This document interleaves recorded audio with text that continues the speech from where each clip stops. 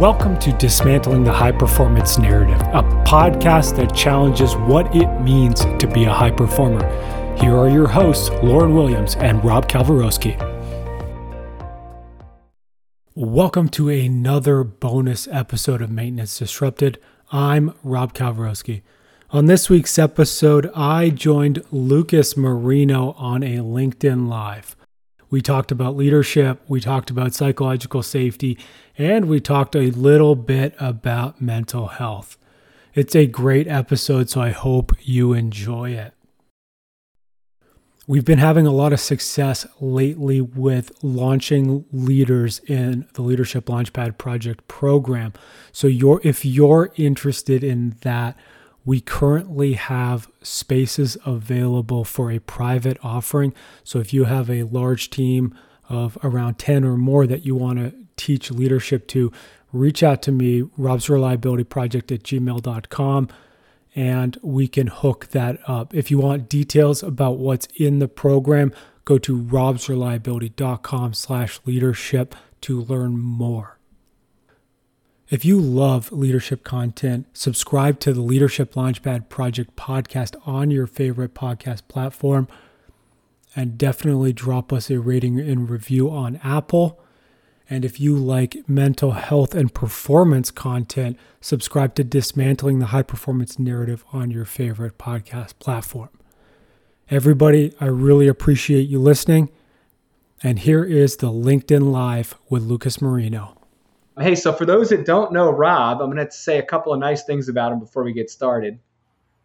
And, we run the show here once a week. I try to get a guest on, but the only reason I'm even here right now is because of Rob, because I don't know, it was maybe almost 2 years ago, Rob had me as a guest on his podcast.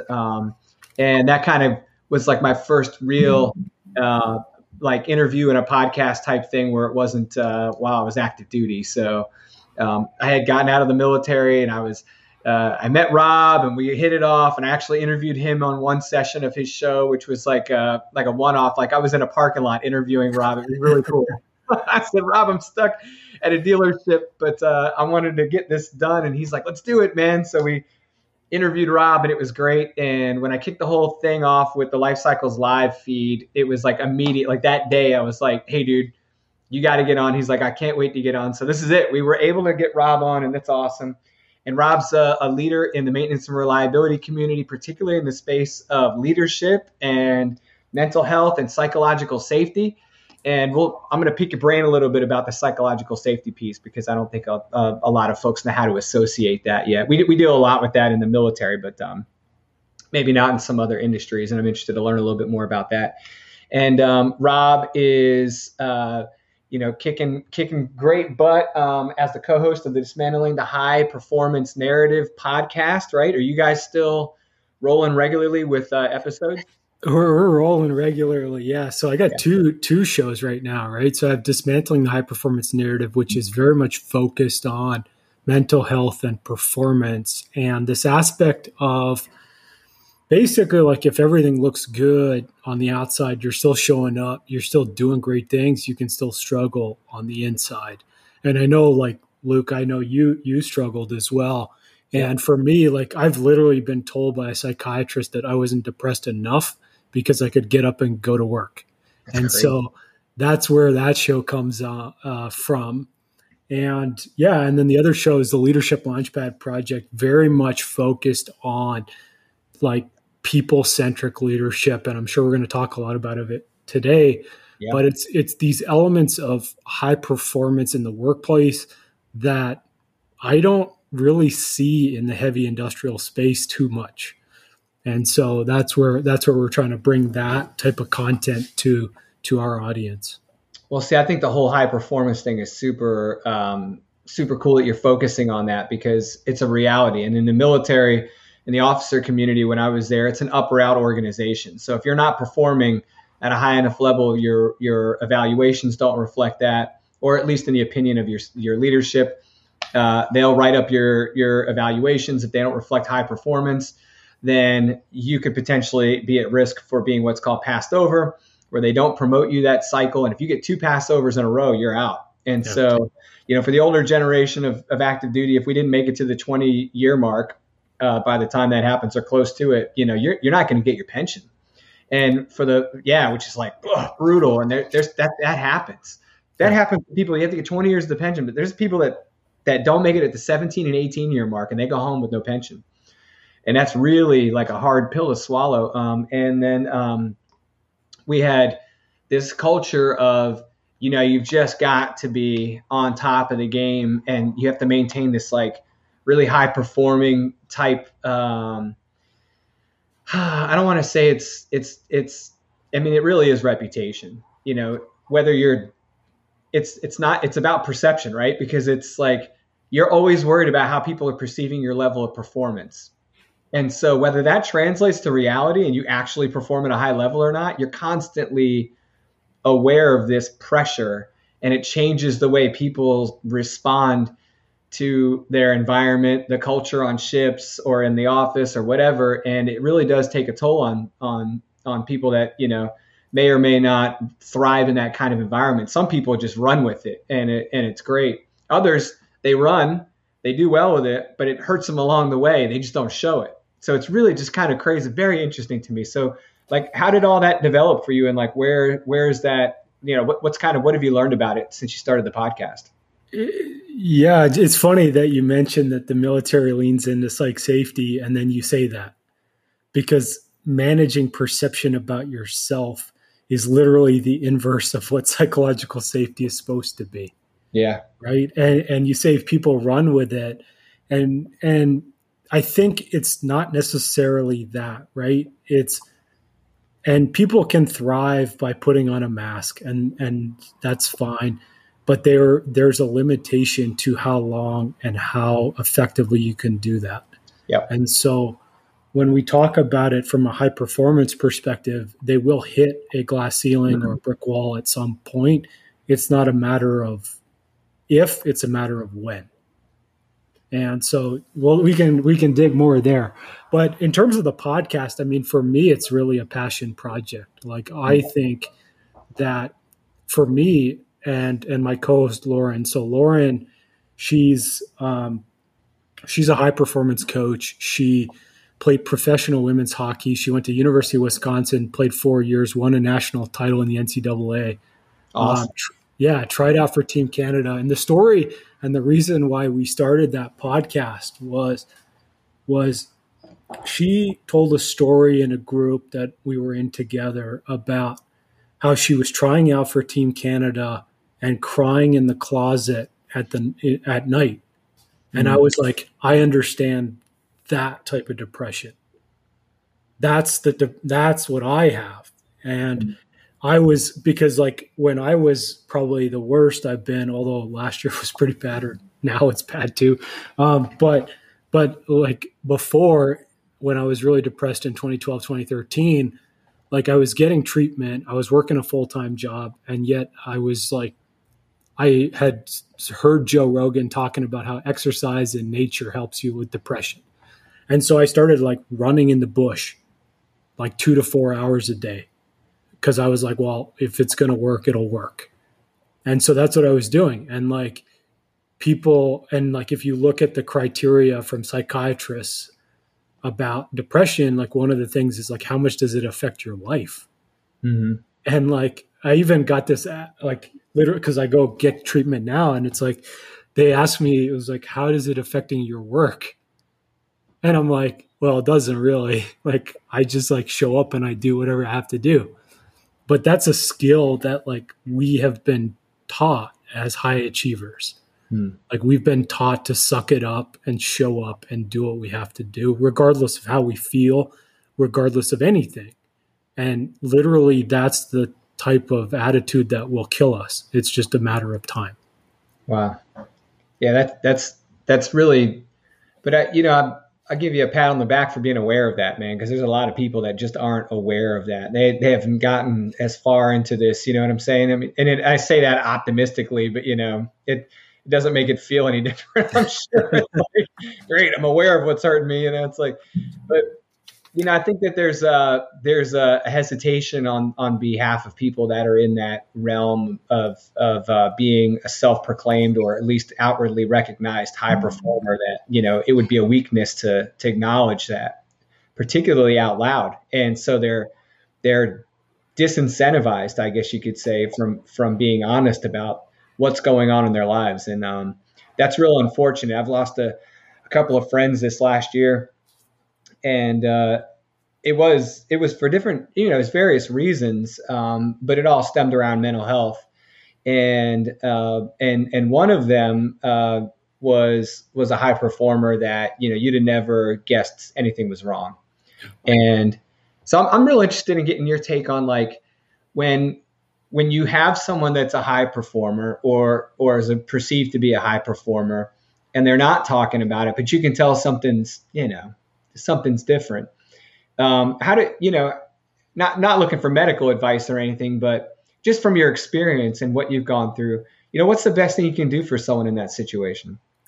Yeah, I mean, for me, this is where the leadership aspect ties in for me, right? Mm-hmm. And I believe that the lack of leadership that I've experienced through my career has absolutely hurt my mental health and triggered a lot of the stuff that ended up there. Now, from a leadership perspective, when one of your performers, you start to notice that they're struggling, and you start to see maybe the performance is dropping, or they're looking like they're checked out, or all these things, and it's incredibly difficult. And I've literally sat, like, I had a manager sit in front of me and say, "Hey, are you okay?" And I was basically suicidal. And I said, "Yeah, I'm fine. Don't worry about it." Right. And that's where the psychological safety and the vulnerability and the leadership aspects need to happen. They need to happen. You felt like he wasn't the right leader to talk to about what was going on? Yeah. I mean, there's ground floor trust, and there's ground floor vulnerability and connection that you have to form as a leader. Sure. Before you can expect somebody to open up to you. Right. And that wasn't built in the way that it needed to be. Part of that's my fault. Like, I mean, I wasn't able to share outwardly that I was depressed, but also, like, this is why I teach this stuff in the leadership space is I think if leaders lean into vulnerability and they lean into connection and building trust, then that conversation becomes easier to have. Mm-hmm. And it's not that you're going to provide mental health support. We're not asking leaders to do that.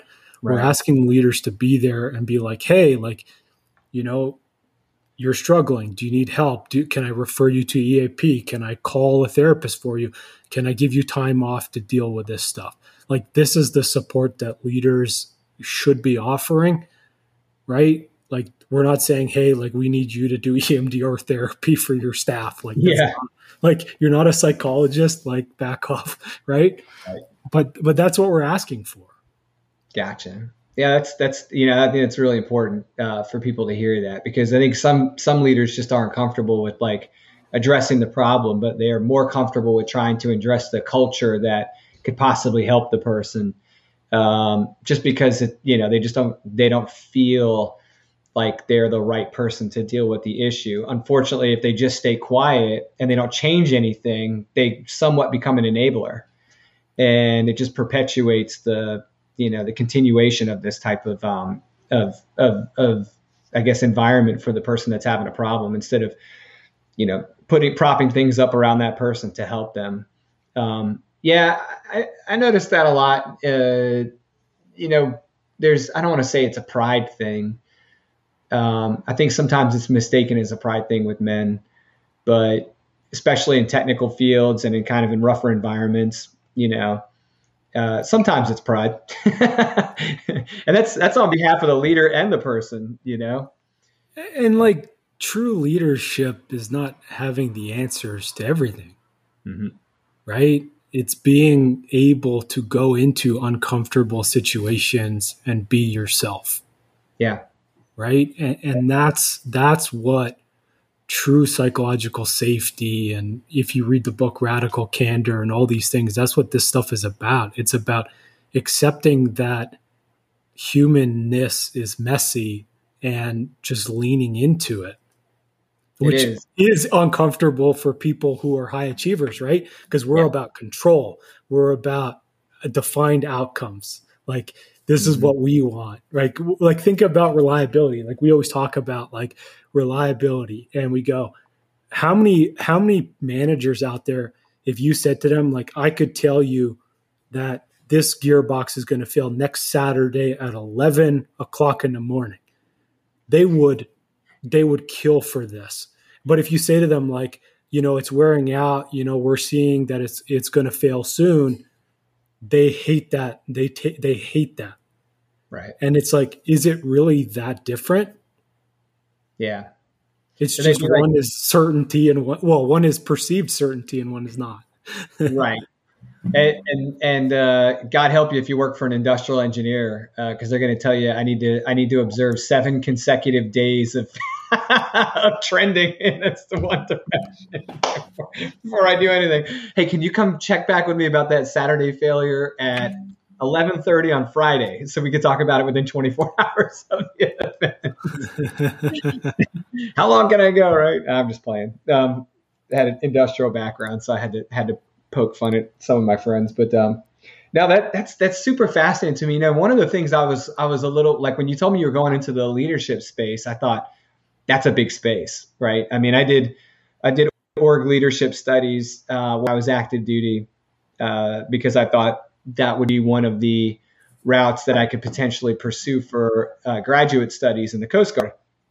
It was a fairly new program that they were sending students to, but there were a very small number of students a year.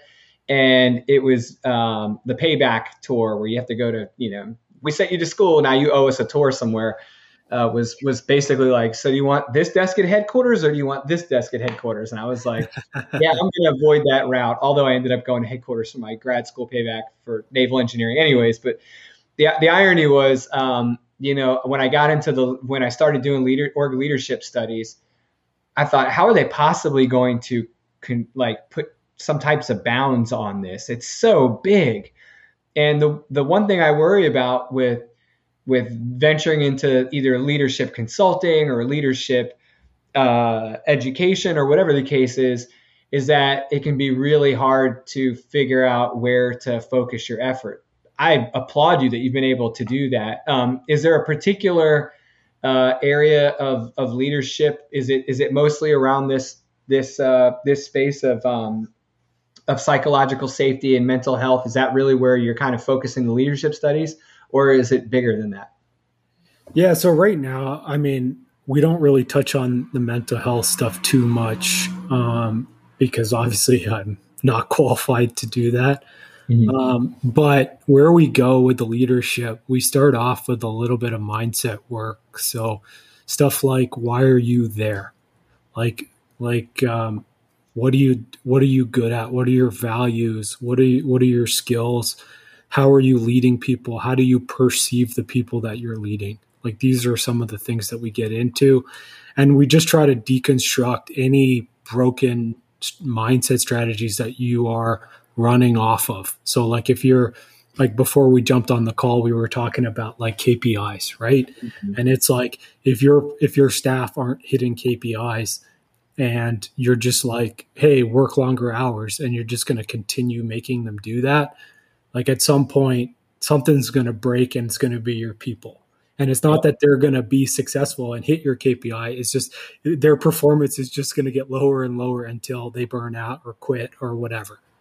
So that's kind of some of the stuff we get into early. And then obviously, like, we teach stuff like psychological safety about like how to, and this is like, I just wrapped up that certification is about how do we measure and start improving psychological safety of a team. And like, if you look into the research, psychological safety is the number one key factor in identifying a high performing team. And it reduces the mistakes you make. It increases your innovation. It improves the mood of the people and the engagement of the people. Like, it's it's really one of the foundational elements of any team that works. So there's a lot to learn in that program about teaming and teamwork. Yep. And I think that's important to note. I'm glad you brought that up, because I think a lot of times when we talk about leadership training or consultancy or education or studies or whatever, people tend to think that it's about an individual and a group of people, right? Like you're training an individual to lead a group of people. And I think it's important to note that a lot of it is about teamwork, and it's a lot about group work, and it's not necessarily about one person separate from the team getting the most out of the team. It's about preparing that person to lead a group of people together. And that if you can train the whole team, imagine about how much more effective that would be than if you just trained one individual to lead a group of people. And I think that was one of the things that I experienced in the military that I took for granted, was they gave everyone that wanted to make a certain rank, like their first round of leadership training, formal leadership training outside of the stuff they instill in you through their culture and boot camp and all that fun. But which it is fun. You can say that after you're done. That's right. But all those things you learn that are the kind of the on-the-job leadership training, a lot of it's about human nature and just, what you respect and what you don't, and how to work as a team and function as a team. But you're learning how to lead as a group. And I think it's really important that, for organizations that really want to maximize the effectiveness of a leader or of a team, you should invest in both. It shouldn't just be about developing one or the other. It should be about getting everyone on the same page, because you're not trying to change a person. You're trying to change a culture, and a culture isn't one person, right? Oh, it drives me nuts. This is why the Marines are so freaking awesome, man. They have a culture that just bleeds a certain way, and you're in it and you're on it, and that's it. And, for better or for worse, with a fit or not, that culture is wildly successful at what it aims to do, because they develop the culture in a way. And I think the organizations that look at leadership training or look at leadership experience, they're not, if they don't look at it as a cultural thing, then they're selling themselves short. They're definitely cutting their options short. You guys deal with culture, how to change organizational cultures and that type of stuff in your programming? Not necessarily from the lens of we want to radically change culture over the whole organization. But what you're absolutely right. And we look at it from the perspective of leadership of self. So if you start to lead yourself and you start to show up and take care of other people and make them be better, then you improve, the team improves, everybody improves, right? Yeah. And that's really where we're coming at it from that angle is, and you're right. We have a group of guys in the training right now, and some of them are managers and some of them are not. Some of them are individual contributors. Some of them, one of them is a consultant of one, right? And you'd go, well, why would a consultant of one need leadership training? Well, you can lead yourself, you can lead your customers, you can lead, your family, your kids, your wife, your husband, your this or that, right? There's a lot of spaces where you can lean in and influence and impact other people to be better. It doesn't need to just be hey, I am your superior, therefore you shall do something for me. Yeah, absolutely. Yeah, I really do appreciate that perspective, because it's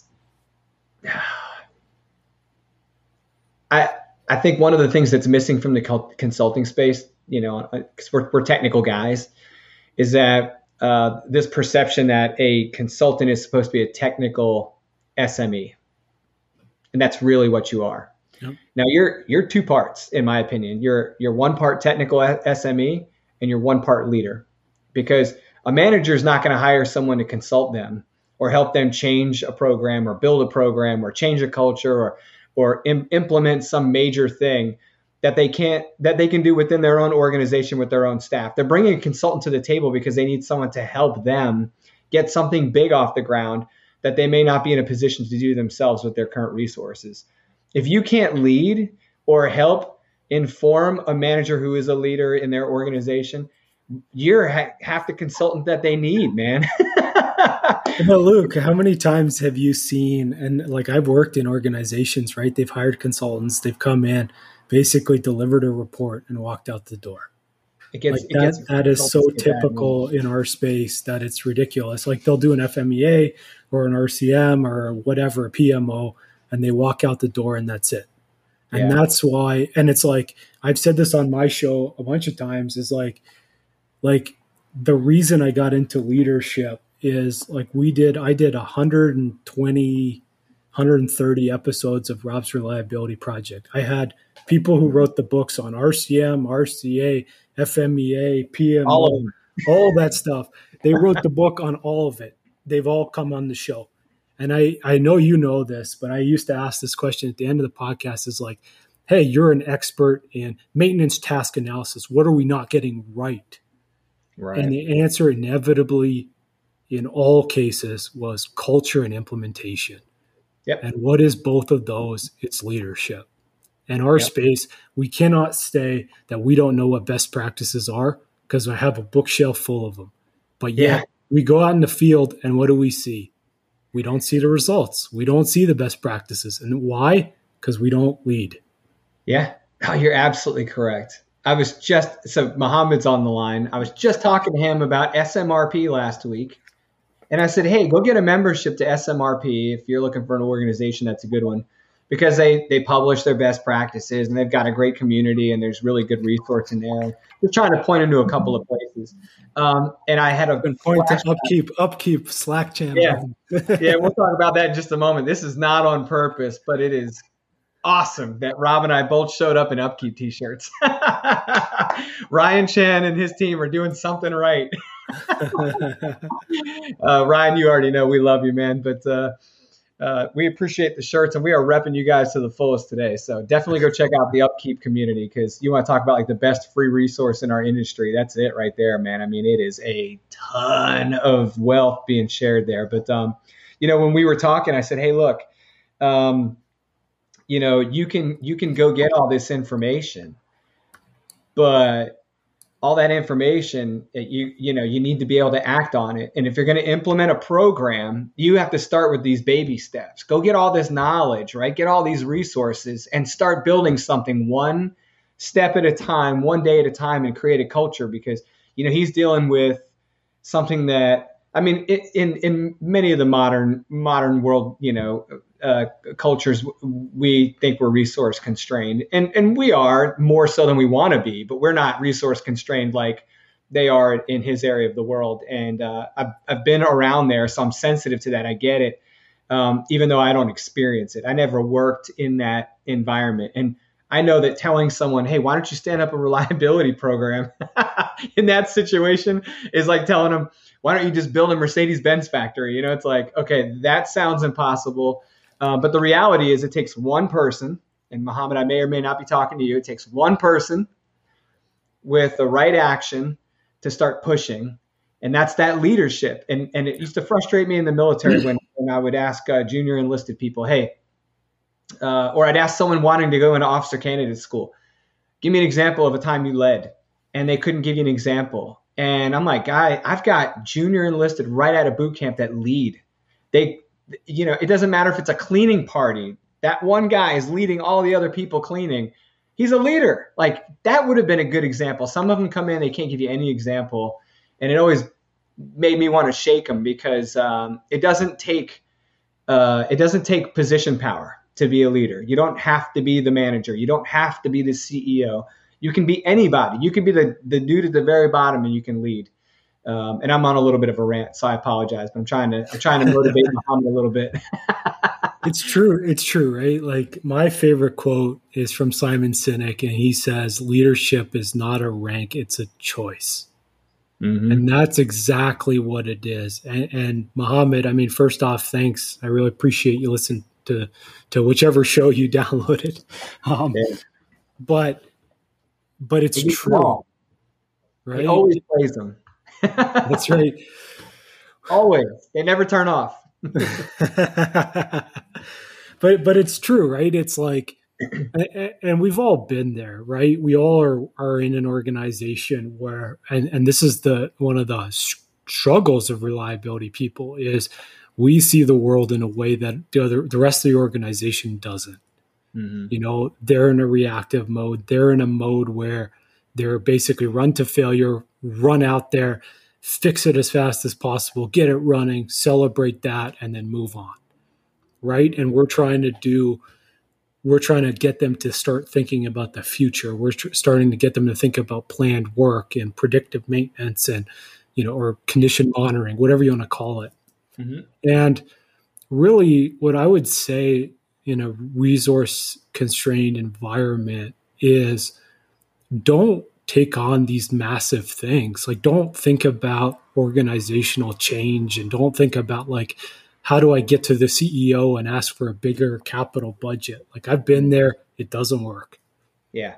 Right. You're not going to overhaul your whole organization on day one. Even if you have a great business case for it to happen, they're not going to go for it. But what you can do is lean into the people around you. Who's your manager? Who are the people that are adjacent to you in different roles? How can you help them be better at their job? How can you help them just move the needle a little bit here and there, right? These are the team dynamics that you have 100% control over, right? You can show up and you can be nice to them. You can support them. You can lean into vulnerability. You can help them with whatever you're an expert in. You can coach them to be better here or there. That can be your manager too, right? Like, it doesn't have to just be, direct reports or people adjacent to you in an organization. That's what you can do today. It costs nothing. It costs effort and time, and that's it, right? You're already there. So those are the things that you can do to start right now. And that's absolutely what I would recommend to anybody who's listening to this is start showing up and looking at things that you can control and you can do to make the people around you better. Yeah, that give a damn factor followed up by some action really goes far. But I mean, here's the thing. It's like, how many people have you worked for that you truly felt gave a damn about you? Yeah, I've been blessed. I'm not a good example. But I had an atypical military career, I guess you could say. I don't know. It was weird, but I didn't realize how unique my experience was, Rob, until I got toward the end of it. And I looked around and said, wow, this was kind of unique. Like, some of my bosses were some of the best bosses around. And I would like to say I lucked out and got the good ones. But I just think that, honestly, I bring out the best in people. No, I'm joking. No, I'm joking. That's true leadership, though. Yeah, honestly, someone, I was always in good immediate company. Now, I will say this.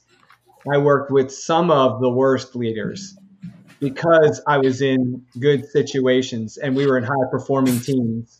And what we had done and the culture we built and the kind of people we were was the kind of thing that was going to fix bad cultures. So we became, hey, you can go deal with that. And I didn't admit to it openly when I was getting ready to retire at first, but I told a couple of my close friends, I'm just burned out from having to fix poor leadership because there were a couple of instances where I was put in a position where it was like just kind of it could really suck the fun out of your job pretty quickly if you let it. But I was crazy or ignorant enough to go, no one's going to ruin my party. And so I'm the guy running around with my coffee cup going, hey, what's everyone doing? Having fun. And they're like, how are you smiling right now?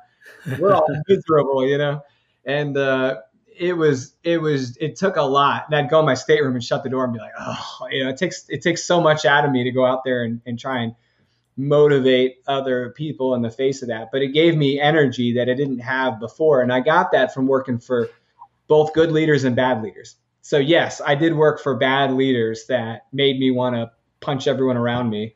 And then I worked for great leaders that I left at the end of the day going, there's no way I'm ever going to be that good. And I got a good enough balance of that to to say that I was blessed, because if it had been tipped in one way or the other more so, I would have been really screwed up. Because if I'd been nothing but bad, my outlook on life would be dramatically, worse. And if it was nothing but good, man, would I have fallen hard when I finally did land in a tough spot. This isn't the way the world's supposed to be. I grew up around a bunch of crazy Chiefs, so I thought boot camp was going to be drinking and partying and having fun, with some push-ups in between. But so you're up in Canada. Where in Canada are you at? In Edmonton. Edmonton. Yeah. And how far from Vancouver is that? Like, if you got a car and drove to Vancouver, how far is that? It's probably like 12 hours or something. It's pretty far. Yeah. Wow. So you're like mid Canada, a little. Yeah. So we're due north of Montana. So probably like 6 hours north of the border, roughly. Beautiful. Yeah. Beautiful. Man, that's awesome. What a cool area of the country. So for you to meet us in Winnipeg was like a minor inconvenience. I had to fly. It was, what was it? I think it was like a couple hour flight, something like that, an hour and a half maybe. Yeah. Yeah. So I had to, it wasn't too bad. I flew to Winnipeg to support a PMAC event with Rob and Jesus Safante, and Suzanne Greenman brought us all there, and Bob Latino. And it was just so cool for us to sit down in the hotel bar and have a beer together and have face-to-face with all these great people. And I realized at that moment, each one of these people are like amazing human beings on their own. And these are the kind of people you want to hang out with. So, you inspired me to do some of this, Rob, because I wanted to keep doing that. I wanted to keep hanging out with knuckleheads, people that think like I do. And it was just so hard to do with our separation and everyone being so busy. So, this to me is a blessing to have you on today. And I feel like we're catching up after a while. We haven't been able to hang out. So tell me a little bit about on what you think is really, like, if you had to take one lesson out of what you've learned on the Leadership Launchpad over the last year. This has been the one question I wanted to ask you the whole day. Mm-hmm. What have you really learned that maybe surprised you? Like when you got into the Leadership Launchpad, what's the one thing you've learned since then that you maybe caught you by surprise, but has been significant? Big question. Totally unscripted. I would say, actually, this is what I'll say. And it's weird to feel this way, or it's weird to say this, I think, and people may not. I'm not sure if they may get it. I hope they get it. For me, it's inclusion. And I think it's exactly what you said, right? It's when we were in Winnipeg, we had a group of people where you felt like you belong. And that's what people want from work. Yeah. But the lack of psychological safety, the lack of diversity, the lack of openness, and some of the rigid cultures that we see in our space, it doesn't allow people to feel included. And when they don't feel included, their performance, their engagement, their mental health, their happiness, all of that suffers. And for me, that's the biggest thing and it's funny, right? Like I did a talk with Shad Rack at his company, and there's like a group of African American leaders that I was talking to, and it's like, wow, why would a white man be talking to African Americans about inclusion and diversity? No, this was part of their company at Dow.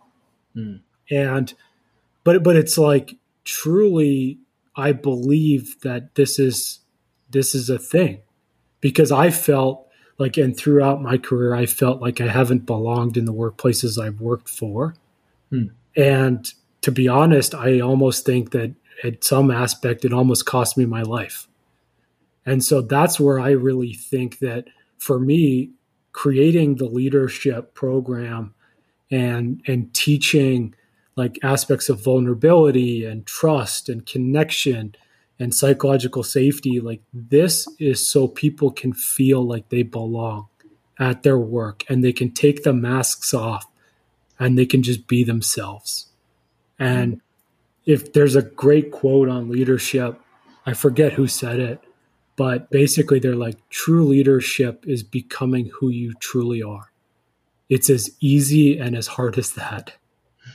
Yeah, the easy and hard part. That resounds. Yeah.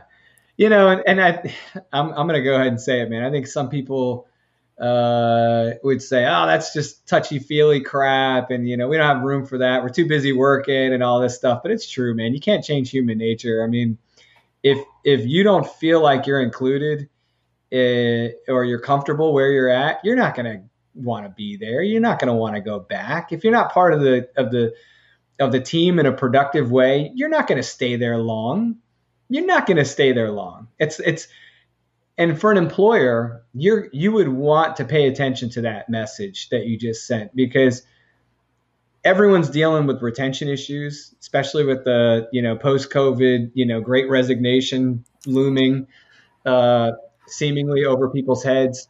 And there's a huge shortage of talent as it is. So that amplifies the retention issue, because if you don't retain the talent you have, you're going to have an even harder time finding new talent. And if you could have made this a whole lot better by paying attention to the culture you've developed, that does make people feel like they're welcome, that does show that people are where they should be, man, that's really powerful stuff, man. And I agree with you. I agree completely with you. I've been on a couple of ships, right? And on every last one of them, it's the same ship again, because there's few things that aren't going to change. You are going to leave. You are going to be stuck together. It is going to be a unique experience, and everybody's, in it together. And you're going to bump your head because the doors are too small. Yeah, don't step on the threshold as you go through the door.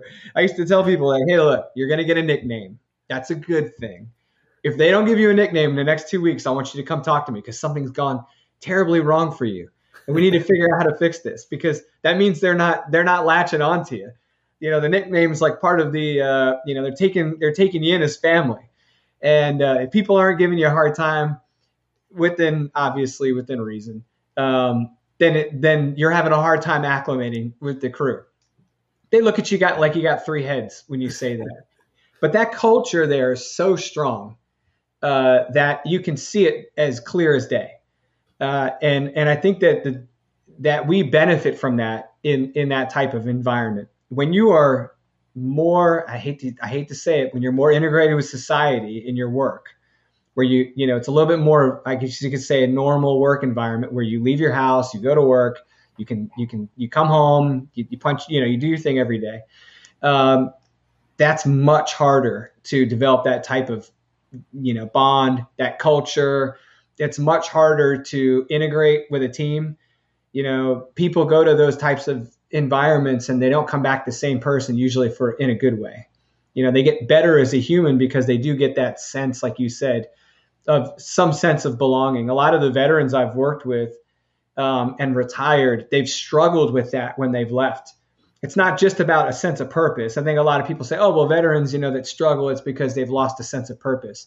There's people that retire, go find another job with great purpose, and they still struggle because it's not the same culture. They don't have that bond, that brotherhood, that sisterhood, that relationship like a family, whether you like it or not, and that really does take a toll on people mentally that have left the service. They don't feel like they're ever going to get back what they had. And the people that left intentionally and could have stayed later, sometimes they have regrets and they're like, oh, I should have stayed. And you're like, nah, dude, you got to look past that. And then the people that didn't have an option to stay, they're really bitter because they feel like they got forced out of the best thing that ever happened to them. And then there's just random people that are just like, nah, I'm good. Right? But, when I retired, I was worried about that, whether I was going to feel a bit lost. I guess I did something natural. I went back to work with people that are all retired military. So we're all, kind of in the same gang, and I support the Navy. So here I am, in a similar situation. But I always worry about that. people not getting that experience. I look at my kids and I worry about that because unless they get started in an environment like that, they're not going to feel that level of satisfaction. And so do you see that a lot from people that come to the program, that they just haven't found that sense of belonging yet? Or I think, first off, you're right. Like, I think you're right. Now, the second thing is people think it's touchy-feely, but based on it, it's like disengaged employees cost, like, what is it? It's like 85% of the world is disengaged, and a disengaged employee costs 34% of their salary on an annual basis. I believe and that. In the United States alone, they're saying it's $450 to $550 billion a year. So if we're talking about, is it touchy-feely? Yes. But does it cost you money? Absolutely. And it's costing you a lot of money, right? Do you guys get that a lot? I'm not trying to step on the other question, but do you get that a lot where people come in and they're like, yeah, I'm just in this environment that doesn't latch onto this. They just don't appreciate this. Yeah. I get asked a lot is like, what's the return on investment on people-centric leadership? It's a hard question to answer because there's no real study that was done that said like, hey, like this company was here and, we took a control group and a process group and we ran them through and this is the delta. And like, that's not done. But there's so many statistics on, and like to go back when you're talking about the great resignation, it's like, the question is why? And for me, what I've been really thinking about is what COVID has taught us is that work can be done differently than how we wanted it or how it was done before. And we see this a lot in our space where people say, we've always done it this way. Yeah. And that's an excuse until you see the new way and you go, well, this new way is better, or I like this new way in this way. And I think when you hear the same person say that's complaining about, like, they're complaining about it, but then they're doing it. When people say it's, this is the way it's always been, or, whatever. I hate it when they say that. And then 10 minutes later, they're like, yeah, we can't possibly change that. Let me rewind and show you what you just said. Did you have this? That's right. Hypocritical is only one way. But that's the thing, right? Is like, I think that the companies that are really rushing people back to the office now, and they're basically like, hey, we want everybody to be in 5 days a week, or, we want people to, stop being remote and this and that. It's like the answer or the question that I have for them is, what's in it for the employee? Like you've knocked off 2 hours of commute a day. Oh, it's huge. You've knocked off, like when, like me, like I bought a dog over COVID, right? And now it's like, well, he's going to be alone. Mm-hmm. Right. And I can't take him out at lunch. I can't take him out when he needs to go to the bathroom. Like, these are things that have gone away. And I think the question is like, if I was effective at my job remotely, why do I need to go sit in a chair in an office that you can look at me for? Right. And I think for me, what I see is the leaders that want people to come back to the office so they can look at them, they're very much old school type leaders. And it's like, I want to see you in the chair so I can pretend that I see you working. Right. And they equate productivity to time spent in a chair. And it's like, that's not the case. It's the worst measure. Right. And it's like, yeah, I had a friend who went to work as an investment banker after college, and they were working like 12 hours a day, 7 days a week. Right. And he used to say, like, I don't know what people do all day. Like, I sit there and wait until the managing director goes out, and then I wait another 20 minutes and then I leave. And it's like, this is what the culture is the culture has devolved to, we sit here and we just basically punch the clock and we stay longer. So then we look like we're working hard when we're not doing anything. And so I challenge people in just thinking about, like, what's in it for your employee? Like, what are they getting out of coming back to the office? You need to make that more appealing to them than just like, I want the productivity of when they go to the coffee machine, they're going to see somebody from another department. Well, that's great, but that does nothing for them. Yeah, there's a couple of points you made there that I absolutely am in line with. I think you have to have flexibility as an employer when you start thinking about the return to work, because not all positions are created equal, right? Like, I could do my job. I do my job remotely. Could not have done that when I was a diesel mechanic. That would have been a problem, right? That's right. So there's one example of where physical work requires physical presence. Absolutely. Yeah. And then knowledge work gives me the freedom to roam, right? And then the ability to get talent that you couldn't acquire locally because you're geographically, your resource constraint is huge. And much of the people I work with in government have taken advantage of remote work to overcome that. They want subject matter experts in certain areas, and they're willing to let them work remotely to get that. I love the conversation about the measure of a person's value for being on site. And the reason I say that is, it's like measuring the value of a manufacturing facility by how many hours it's online rather than the number of widgets it produces. Like, what are you selling? Are you selling hours or are you selling widgets? I mean, we do that. We use availability, right? Right. Well, and I can do that for the plant because it's a measure of like plant health, I guess, to a certain degree, right? But when it comes to the people, it's like, hey, look, man, like, just because I'm here doesn't mean I'm producing as much as if I was at home. So, like, to your point about driving, when I was in DC, I commuted 3 to 4 hours a day. I was overworked. I was exhausted. I couldn't concentrate properly. My sleep was terrible. It was just the quality of life was not as good as it could have been. Even if they had just said, look, you can telework 2 days a week, it would have really helped the DC metro area if universally they had that kind of thing going. On days when the federal government was given like a half day or a day off, or they were encouraged to remote work, you could get in and out of DC like it was no one's business. I was like, man, why don't they do this more often? And it's not about not wanting to work. I want to work, but why would I give up, like, to your point, the value of an hour, right? Why would I give up an hour of productivity for an hour of commuting if me being on site doesn't increase productivity? It's a complete trade-off.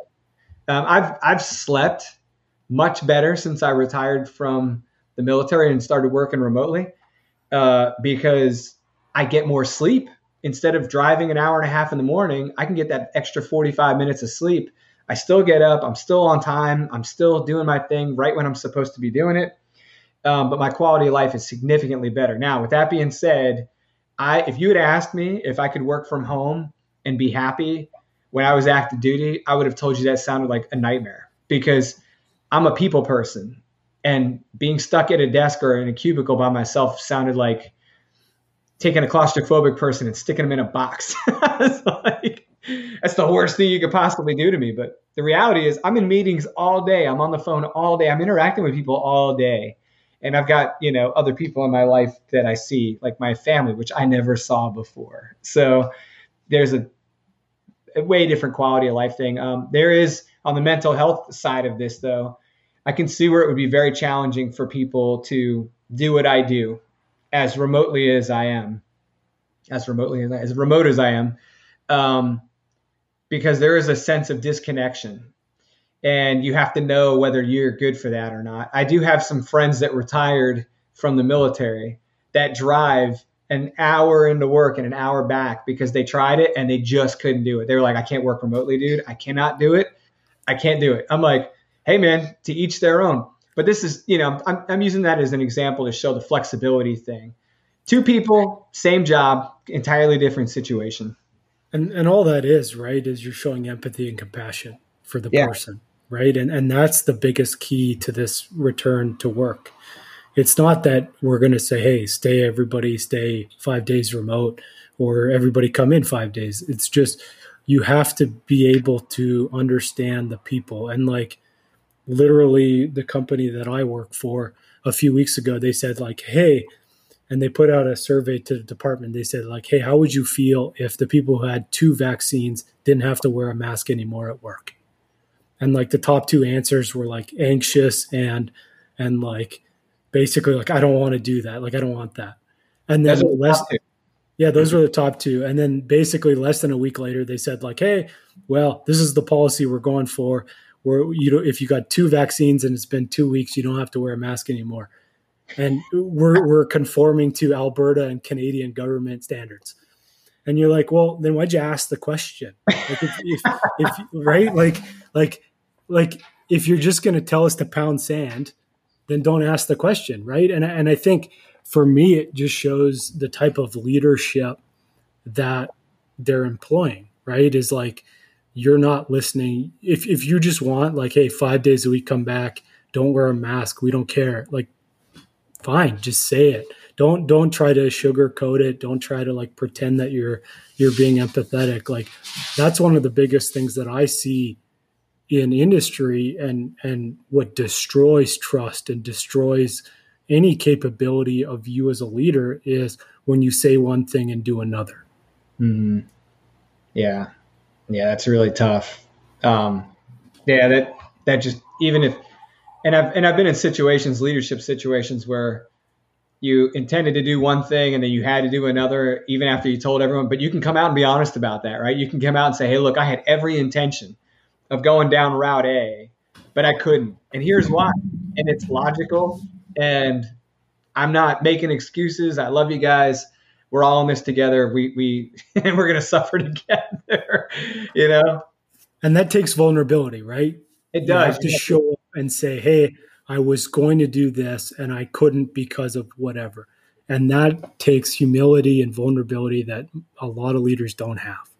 So I think you would have really would have enjoyed working for one of the commandants. When I was in the Coast Guard, we had a commandant that was in office when I was at headquarters. And when you're working at headquarters, you're essentially commandant staff, even though you're not like directly involved with them on a day-to-day basis by any stretch of the imagination. But you're exposed to the leadership, the most senior leadership in the service when you're there. And I was a workforce manager. So my whole, job was to figure out how to keep naval engineers in the Coast Guard and how to get new ones. And one of the bigger concerns we had is the service, the government was changing the retirement structure. There's nothing we can do to change that. That's, it's congressionally mandated and all that good stuff. And the DOD said, thou shalt get in line. And we all went, okay. So here we are swallowing the pill, right? And they were giving the younger workforce options. They were like, hey, you can choose to take the green pill or the red pill, right? Like, and are those the right colors, green and red? I don't know. I can't remember. My Matrix knowledge is out of date. So this policy comes out, and I remember being really frustrated. And I said, man, this is really going to be screwed up, and they're going to lose all the top talent, because you're basically incentivizing people to leave, because you're like, hey, I'm not going to give you the big pension anymore. I'm going to give you a reduced pension if you stick around long enough. Instead of 50%, you're going to get 40%. And all your high performers are going to leave early because they can also take like a severance package. Mm-hmm. I'm like, man, what's the incentive to stick around besides you can't do this anywhere else in the world, right? That's really the big thing, is like, if you want to be in the Coast Guard, well, here it is, right? You can't do this anywhere else. And at first I didn't really know how to take the feedback, but the commandant said something very important that I think you would like. He said, guys, we can't solve all these problems, but we can be in control of who we are, and we have to be the employer of choice. And I thought, the employer of choice, how are you going to achieve that when you can't give people what they are looking for? But, it's true commandant wisdom. He was right, man. Like, since I've left the service, I mean, it resounded with me while I was in the service. But after I left, and after I worked on other places, especially corporate positions where I do hiring and firing and all that stuff, and thank God I haven't had to do the latter. But, every time we go to hire somebody, I'm like, hey, dude, we're the company you want to work with. We're the employer of choice. We're the one you want to be with. Every company should be feeling that way. And I don't know that people really do that and then let that kind of guide their decision making. How do I become the employer of choice? I mean, out of everything I've heard the commandant say in that few years. That's the one that kind of stuck with me because I think as packed as it is with meaning, and you could take it and run with it in a million different ways. It really just kind of was like a little North Star. Like, how do we exist as the employer of choice? And I think that kind of goes to your point, right? Like, is the organization leading in a way that makes people want to be there, even though they may not be able to give you like the most vacation days or, that extra bump at the end of the year that the guys across the street get, but they're all miserable over there. So let those bastards be miserable. I mean, I love it. I absolutely love it. And I'll give you a quote here. So we did a podcast with Matt Popesel last week, and he works for the Predictive Index. Oh, I haven't seen that yet. He calls himself the godfather of talent optimization. I think you guys did you guys do that live? No. It's just recorded. It's posted. I think it posted Monday. But he said that people are the last remaining competitive advantage.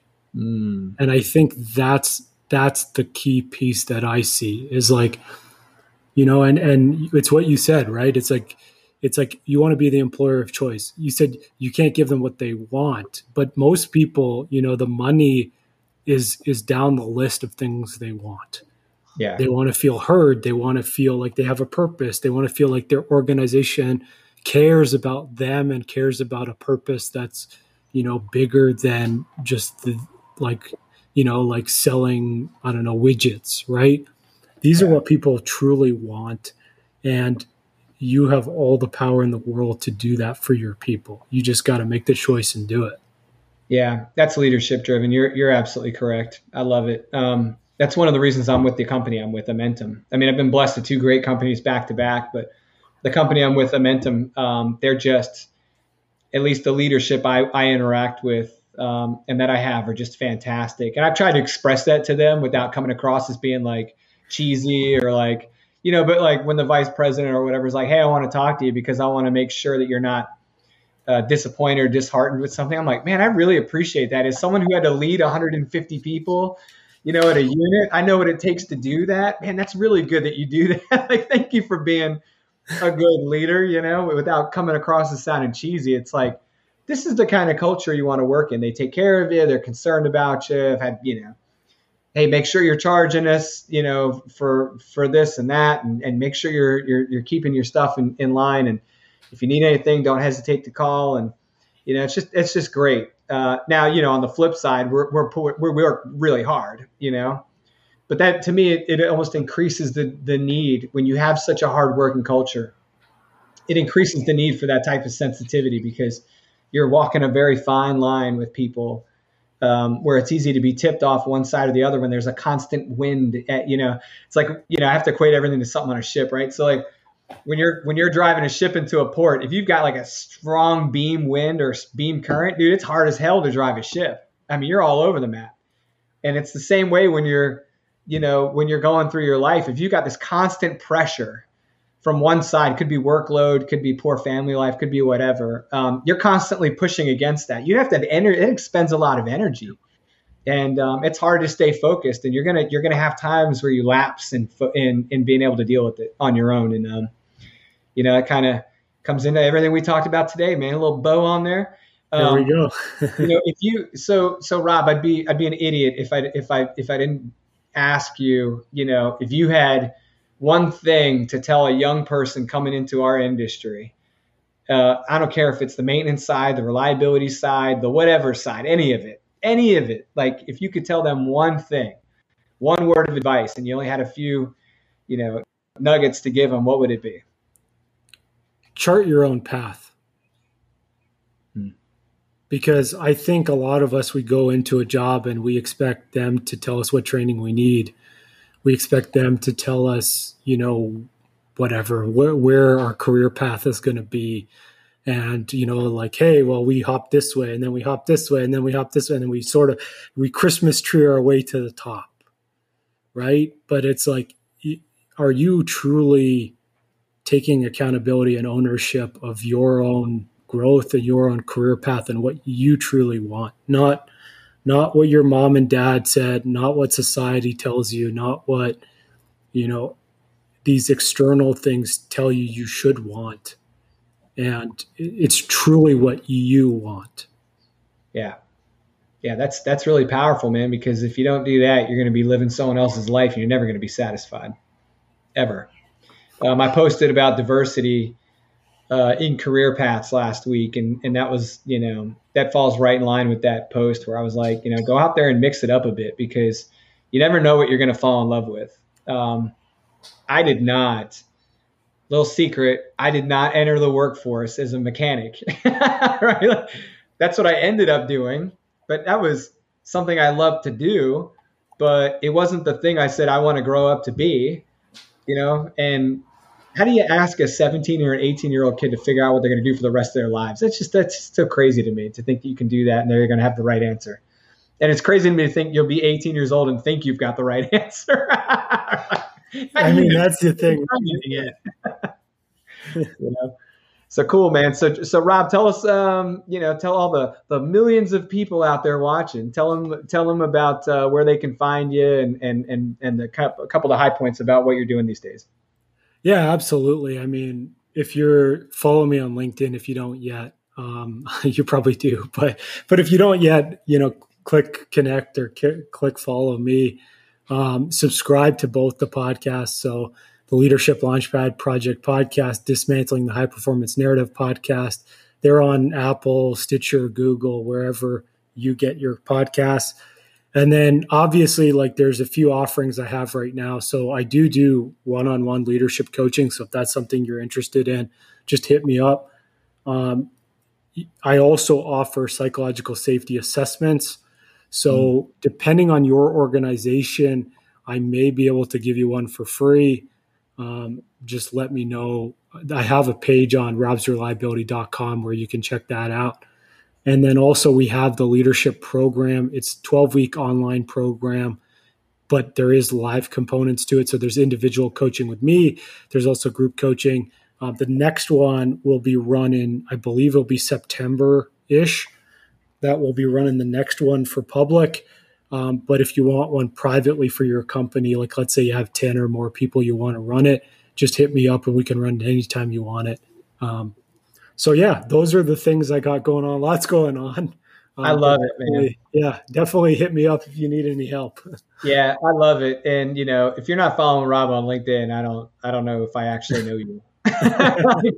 Everyone I know follows Rob on LinkedIn, and that's where I found Rob, and thank God I did, because it's been a great friendship. And even though the distance separates us, you're always one of those guys I feel like I could just give a shout and talk to. And anytime you want, I'm here. Appreciate it, brother. And we're definitely going to get you back as many times and as often as you want. You're always welcome here. And I always part, or I try to remember to part, because I have terrible memory, but I always try to part with a message, which is to be good human beings to each other.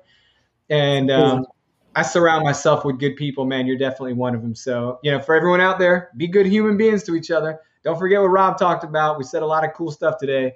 And Rob, this will be on LinkedIn, YouTube, Twitter. I think it's via Periscope, and Facebook. So if anyone's out there in those worlds, check out Rob's stuff.